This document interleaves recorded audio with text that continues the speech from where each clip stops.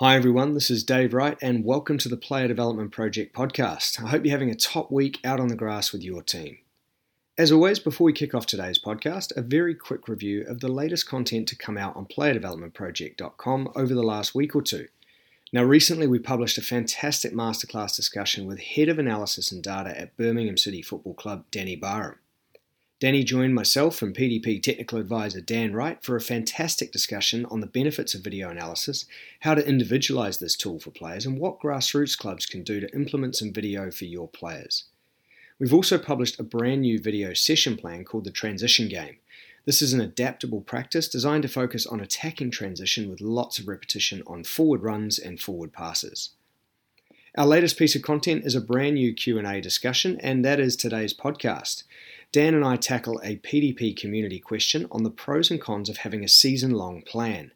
Dan and I talk about the balance of a program versus a flexible framework and the player being at the centre of session design. We hope you enjoy the discussion, and if you have thoughts on this, feel free to send us a message via Facebook or Twitter with your views. Look out for more great content on the site next week. We've got a huge amount of great coaching resources coming out before Christmas on the website to support you, and we're also working on some great new changes for members. As always, a reminder, if you haven't signed up to become a PDP member, we've got monthly, annual or club membership options available at playerdevelopmentproject.com, so you can sign up and access all of our top coaching content, including the new PDP Slack community. Finally, if you get a chance, leave us a review for today's podcast, and I hope you enjoy the conversation. Hi everyone, my name's Dave Wright and welcome to another Player Development Project Q&A. Once again, I'm delighted to be joined by PDP Technical Advisor and Academy Coach Dan Wright. Dan, how are you this week? I'm very well, thank you, mate. What's new with you? Oh, plenty of coaching coming to the end of the season here in Melbourne, Australia, which is great. It's been a long season, but some really good outcomes and really enjoyed working with the players. So it's been a good one. How about you? Yeah, it's been a busy week. So kind of the season's in full flow now in the UK. So more games and all the good stuff is starting to happen every single week. So yeah, we're enjoying it over here. Nice work, nice work. Well, look, we've got a really interesting question and it's come from Richard, who's a PDP member. He's asked the question via the Player Development Project Slack community, which is where members share ideas and questions. And it's a really short and sweet question. Should you have a season-long plan? Now, to give a little bit of context, Richard's working with under 12 and 13 players going into their under 14 year. He said he's going to focus this year on phases of play, small-sided games, positional games, and rondos as kind of the main framework. But he also shared an example within the Slack community of his program from last year and some of the ideas he's used. So, Dan, what are your first thoughts on this one? Because it's a fascinating topic. Yeah, I think I'm not completely sure. I think this is going to be a yes and a no. So there's obvious benefits of having every single session planned out for your full program, whatever that is, 9, 10, 11 months. But then I suppose you need parts of that program to be flexible. So we're just going to kind of bounce around a few ideas of perhaps how we can sit on the fence with a yes and a no answer, I guess. Yeah, it is interesting. I think if you'd asked me 2 or 3 years ago when I was sort of more immersed in the week-to-week of academy football in the UK and where club curriculums and programs were fairly commonplace, and I believe still are, I would have said that it's essential to have a program and a curriculum and that kind of planning phase, perhaps because that sort of resonates with me from a coaching perspective. But obviously, having spoken to a lot of people through the PDP and various experts we've interviewed, I sort of come to be a little bit more relaxed about that. And I think we need to be fluid in it. So why don't we start with an idea that Ben Bartlett put across in the masterclass discussion we did with him a while ago. And I know that really stuck with you. Yeah, but you've just given an insight to your personality there, because you do like order and structure and colourful spreadsheets. So that's probably why you thought it was essential. So when we were speaking to Ben Bartlett on the masterclass discussion, he probably talked about why curriculums or syllabuses exist, and I suppose it's that maybe logical or traditional approach that if you learn A, you can learn B, and then you can move on to C, and that learning happens in that order. Yeah. So I often refer to it as, like, in the UK we have reading levels. So once you get to reading level 10, you can move to 11 and 12. And I think essentially sport doesn't happen like that. Learning probably doesn't happen like that, but any kind of movement is not linear, and different people are going to learn at different rates and learn different parts of this beautiful game at different times. So I think that is probably a rabbit hole that people need to go down, that kind of non-linear approach and what learning looks like for these young people that we work with. Yeah, I think it's certainly a reflection of traditional education. And I think Mark Upton's put some great articles on the Player Development Project website through various blogs over the years around systems and I guess the reflection of the Industrial Revolution. You know, classrooms were set up in lines to produce workers. The education system was designed when the Industrial Revolution happened to produce workers. And it could be argued that in 2019, perhaps it's not as relevant given the diversity of opportunities in the world and the different fields that emerge. You know, you can go to university 5 years ago and suddenly in 5 years' time, there's a job that exists now that didn't exist then. So it's really interesting to sort of look at how curriculums and linear education models reflect tradition. I think that's got to be acknowledged. We've also touched on, I guess, in previous conversations, and again, citing various experts around having some principles. Now, a lot of clubs work to a principled approach. What are your sort of thoughts around that? Yeah, I find this a lot easier than maybe a whole kind of season plan. So if we took some of the most successful teams, if we talk about a Man City or a Barcelona, there are obvious principles to how they play football. So building out from the goalkeeper or building from the back would be one. How they regain the ball. So whether they press from the front, whether that's a 5-yard fury, whatever different people, whatever titles they want to use on it. But having those principles of play or principles of how we want to play, I think means that as you kind of move up and down that pyramidal spectrum, it helps inform practice design. It helps inform perhaps where we'd focus on technical aspects. It might even inform which players we kind of look to recruit or ID. So if you had really clear principles of who we are and how we want to play, then I think it can help inform what you might plan week to week or as Richard suggests, kind of over the whole season. Yeah, I think it also gives you that fluidity to adapt on where the players' needs are perhaps individually or where the team's needs are collectively. So by taking those principles, you're inherently going to have, I guess, a games-based approach, or I guess representative design is going to be a big part of what your training sessions are going to look like. And if you're working on playing out from the back, then there may be an opportunity if your team likes to press high to work on that at the same time. So you can obviously work within units and work with individuals who might be affected. So with one comes the opportunity to work on another. Now, again, if we look at the coaching spectrum, there's different ways to break that down. Maybe you need to go towards the sort of more isolated end of the spectrum and work on getting some repetition and sacrificing some realism to get those principles out before you introduce certain levels of opposition. But then others may argue that the decision-making element should always be there. And I'd probably lean to that idea, but I think there are moments when you can go back down the spectrum and get that repetition. So having those principles can give you a lot more flexibility, in my opinion, and I think then leads to those game realistic scenarios at training. And so, again, talking about kind of session design, we could talk about if your session looks like football, then you should be able to cover more than one topic or theme. So the idea of kind of working in defending as an individual, defending in a pair, defending in a unit, and then defending as a team, or however kind of that framework works in your mind. Well, if you're coaching that, then somebody's got to attack. Yep. And so you're always coaching the game. And then, we've talked about this before with Q&As, but how you kind of co-coach and how you work with a fellow assistant or another person on the field. And Aaron Dank spoke about this in his recent masterclass, and that I don't think you ever master the co-coaching, because you've got to be living in each other's heads. But that idea that you wouldn't be just coaching defense, because the best way to coach defense is to coach attack, and vice versa. If you want your players to be brilliant in 1v1 defensive moments, and you need somebody to test them to be, to make them better. And to do that, you have to coach attack. So that's where I kind of struggle with the idea of having a theme and moving from a theme every single week, because if you're the best dribbler in the group, Dave, we want to get you lots of opportunities to perform that and repetitions to get better at that. And hopefully by default, I'm going to get better at defending against Dave because he's a really good player. So there's some clubs that I've seen work with maybe a syllabus where they work with in and out of possession at the same time, which is another kind of interesting model, because there'll always be those moments of the game almost in conflict and arguing with each other.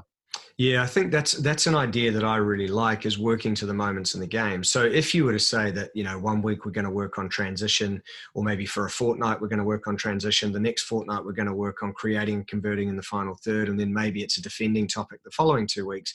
Within that, there's so many opportunities to be fluid. And that doesn't mean that we're just working on defending without the other elements. Obviously, we need them. So I think that can be a nice way to look at it and say, okay, I want to take some overarching principles around how we play, what we define the moments of the game as. And some may simply say, we've got the ball, we don't have the ball, and there's transition. Then you might dig deeper and go into attacking or defensive transition, obviously. And then within the possession or out of possession moments, they're going to be in different areas. So you can dive into more detail across those periods of time that you decide to allocate. And those are programs that I've been involved in where I think, this is good because it's giving the players a theme and a focus.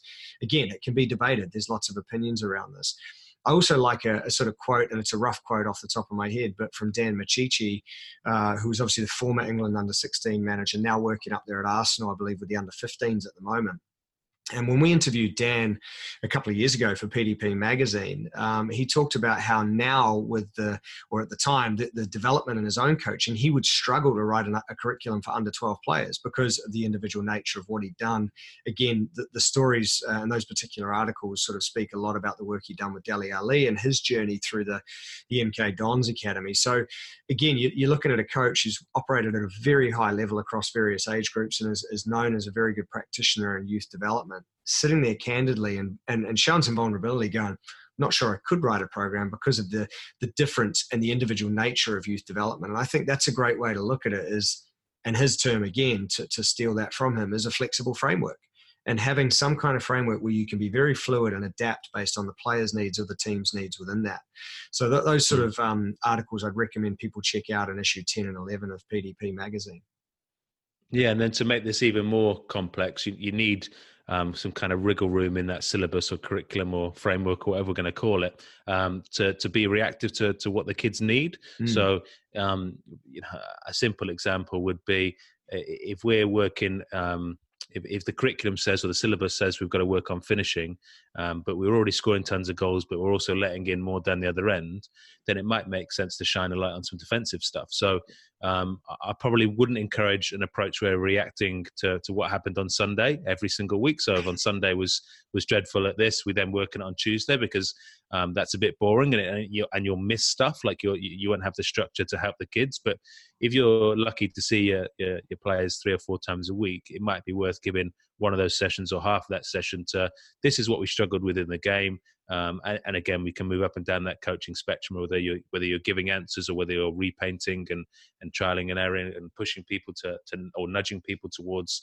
some of the answers of what they needed to do better. But that kind of balance of planning everything, like Dave Wright likes to do, versus being reactive to what the kids need or what the game was asking them to do, I suppose. Yeah, look, I am getting better, Dan. I promise. I am getting a little bit more relaxed, but yeah, it's certainly interesting. Now, let's talk about the concept of chaos, because I think if we talk about traditional systems, we talk about education, we talk about curriculums and programs, there's a lot of order there. And again, to cite another top PDP contributor and top coach, who we've both been lucky enough to work with, Stu English, wrote an article in issue 7 of the magazine called Embracing the Chaos, spoke in his masterclass discussion, sharing some insights around the Birmingham City program around the importance of strengths-based coaching. And this is something that personally I do advocate for. And I was actually lucky enough to see a professional AFL player here in Australia speak recently about his transition late as very interesting in terms of specialization, because he transitioned late from basketball into Australian rules. And he spoke about a very coach-led, structured coaching style in basketball. And when he moved over to AFL and he was scouted as a very young and tall player with certain attributes that were required for the game, they said to him, we accept that you're not going to be good at X, Y, and Z, but we really love what your strength is here. So we're just going to work with you on your strengths. Now, again, we've talked about this in the past across various formats of PDP content in terms of embracing that strength-based approach. And again, Stu English is one of the top developers in the UK at doing it. But hearing this player talk about his personal experience and how important it was to have coaches backing his strengths and saying, we're going to work on the rest while you focus on your strengths, was really interesting. Where does that kind of chaos and strengths-based piece sit in your opinion? Yeah, it's another kind of grenade to throw into this complex plan, isn't it? Because if you were using I suppose an idea of using a syllabus or using even an individual plan where you'd want to get everyone to be an 8 or a 9 out of 10 at everything, then if you had a player like Messi, you would work on his recovery runs, you'd work on his defensive heading, you'd work on his defending 1v1? How does he get connected with his teammates when he loses the ball? You'd work on all that stuff that probably isn't why he's in the team. So Stu often talks about that we identify these players, or we get players into the building based on one or two outstanding attributes, or one or two things they do very well. Different people call them different things. So super strengths or signature strengths, or and we can often forget why they started playing football or what they're good at. And we've got to constantly keep checking that. So yes, we want players to get better at everything, and that's part of our job, but it's unrealistic to expect every player to be 9 out of 10 at everything. So it would be better in terms of a performance outcome, but it'd be better also from a enjoyment and participation outcome if kids got better at the thing they love doing, or they got better at the thing that helps them get success. So we've got to keep kind of checking ourselves and make sure we're doing that. And then the chaos thing, I suppose, is probably more for coaches than for players. I don't think players find it that chaotic. I think players that they enjoy the chaos, and it's only probably us with our lines and cones and OCD. Most coaches have some sort of coaching OCD that find it chaotic. When you talk to players, they will play without bibs. They'll play with uneven teams. They'll play on a triangle pitch. They'll play without lines. They'll play with goals that are made from trees or jumpers. Like the perception of chaos, I think, is firmly from the coach's lens rather than the players, in my opinion. Yeah, it's really interesting. I think as adults, we do have to get over that a little bit. And at times, it can be one of those things where we feel like if we're putting on a perfectly ordered and structured session, then maybe the parents watching or the people around us are thinking, well, that's a really good coaching session, when in fact, perhaps it's too coach-centric as opposed to player-centered. But one area I want to touch on, which I know has come up in different programs, is the idea of rest weeks or even tournament weeks, where perhaps during the season there might be different moments where the focus shifts. And obviously in the UK, at the end of the season, there tends to be a lot of tournaments and tours, particularly in academy football. And within grassroots, obviously there's different tournaments. But if we're planning our season, I think there is a moment to perhaps shift tack a little bit in terms of what we focus on. Do those kind of moments throughout the year have some kind of bearing on how you may plan?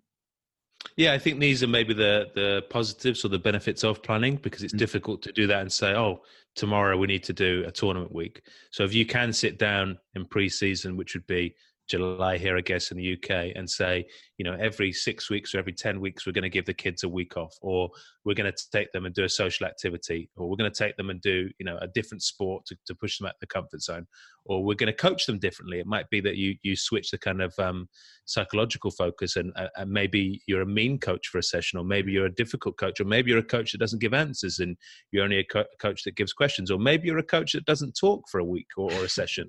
Like there might be ways to periodize that, which I think is useful. I would just be going back to the start, I'd be mindful of not over planning every kind of technical and tactical outcome, because you need that wriggle room. But that is the benefit of planning, the fact that you might build in tournaments, rest weeks, something for the kids socially, something for multi-sport, something for the parents.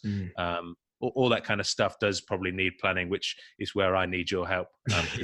Because I would be, we're doing it tomorrow, and you'd be 6 months' time, we need to do this. So you've got to play to your strengths as well as those, I suppose, as a coach. I think the planning thing, again, there are some real world challenges for coaches in grassroots environments, in the sense that we spent the day, for example, to take the opposite end of the spectrum to start with in this particular point, but we spent the day at Liverpool with Mick Beale when he was there coaching with the 21s, and we were lucky enough to sit down with him when he presented his session plan before he went down. And this is a guy who's obviously in a full-time environment, who has the time each day to plan that session, probably with plenty of ideas in mind well in advance, but on the day you can obviously adapt to the players coming and going or the players that are injured.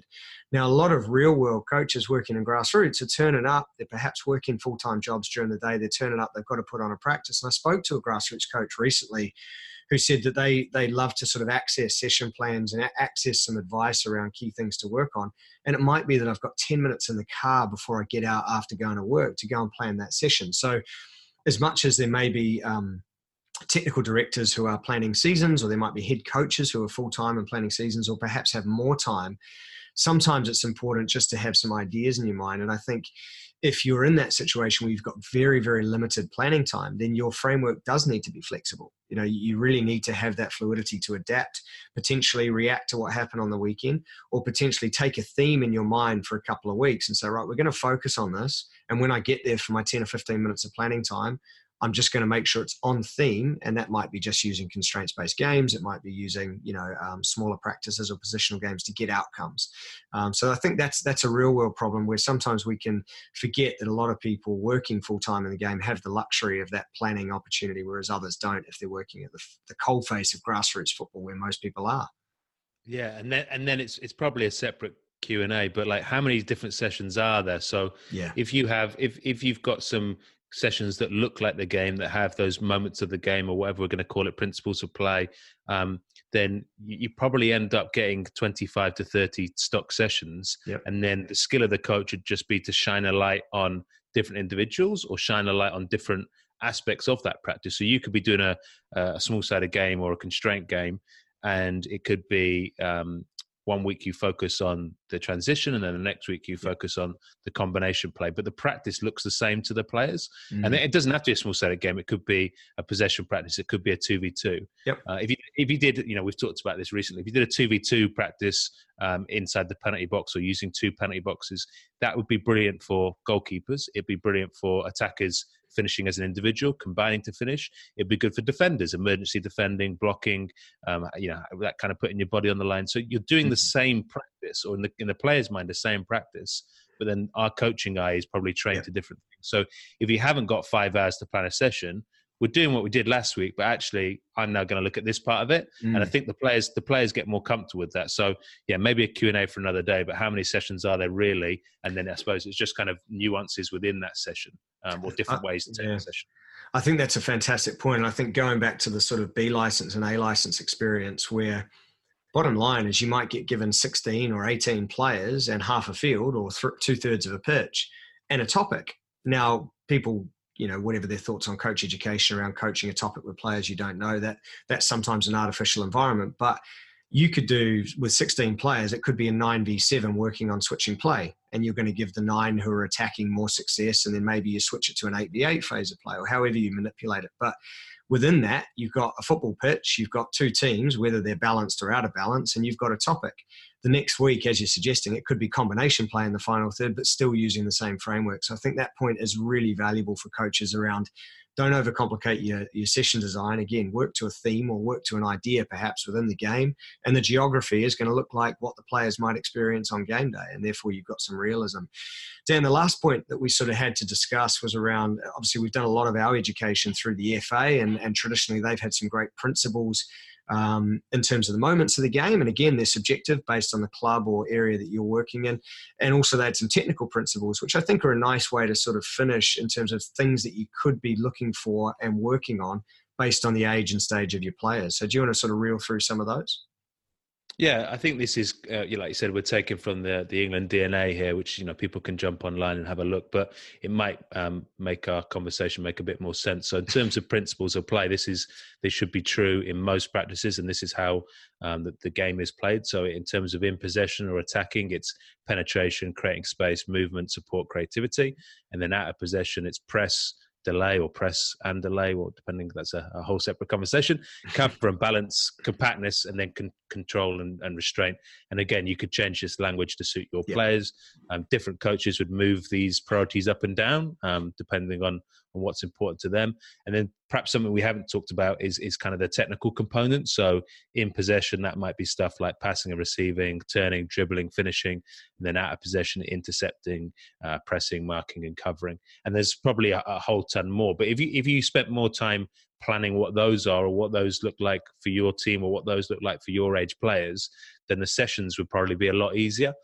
So yeah, maybe going back to principles of play, or the technical components or aspects that you want these under 12s that you're working with to get exposed to or opportunity to practice is probably more important than planning 49 weeks of the year. So to kind of start with what do we want it to look like at the end, what's important to how we play, and then how will that guide how I plan on a Tuesday night when I've got 15 minutes to smash it together.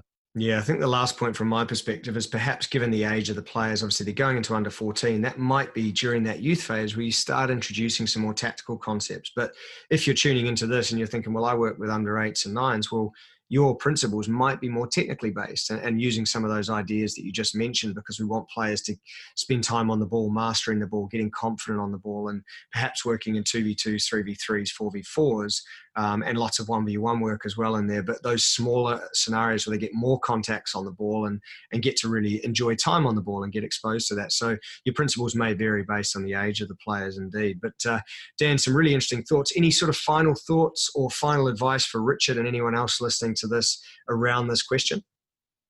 Yeah, I think if you are going to keep that long plan, and if it's in that colourful spreadsheet that you like, Dave, help it to inform next time's or next year's practice. So don't just do it and then look at it once or twice and then chuck it in the bin. It should be like an evolving and moving document, so that when you sit down next July, say we didn't get enough chance to practice, whatever it is, or the kids didn't get enough exposure to tournaments, or do you know what, we didn't give them a weekend where they got to be with their mates because, you know, they had a whole season where they were doing football, and then they had the whole time where they were in schools for getting up at stupid times. So you might plan in 2 weeks a year where the kids don't do anything and they have a chance to go and play Fortnite or go down to skate park or whatever 12, 13-year-old kids tend to do. Again, another separate Q&A for another day. But you use that document to inform what you're going to do next time, whether that's next month or next year, to hopefully get better year on year. Definitely. Well, Dan, it's a really interesting topic, as we said at the top of the conversation. Really appreciate your time and sharing some ideas. No, enjoyed it. It's another good one with the answers yes and no, I think. Well, hopefully we've helped Richard, and do hope you've enjoyed the conversation. We will look forward to another Player Development Project Q&A very soon. Thanks for joining us on the Player Development Project podcast. You can follow us on Twitter and Instagram at PlayerDP, or find us on Facebook. Don't forget to head over to playerdevelopmentproject.com, where you can sign up to our progressive coaching community and gain access to our wide variety of resources to help you in your coaching.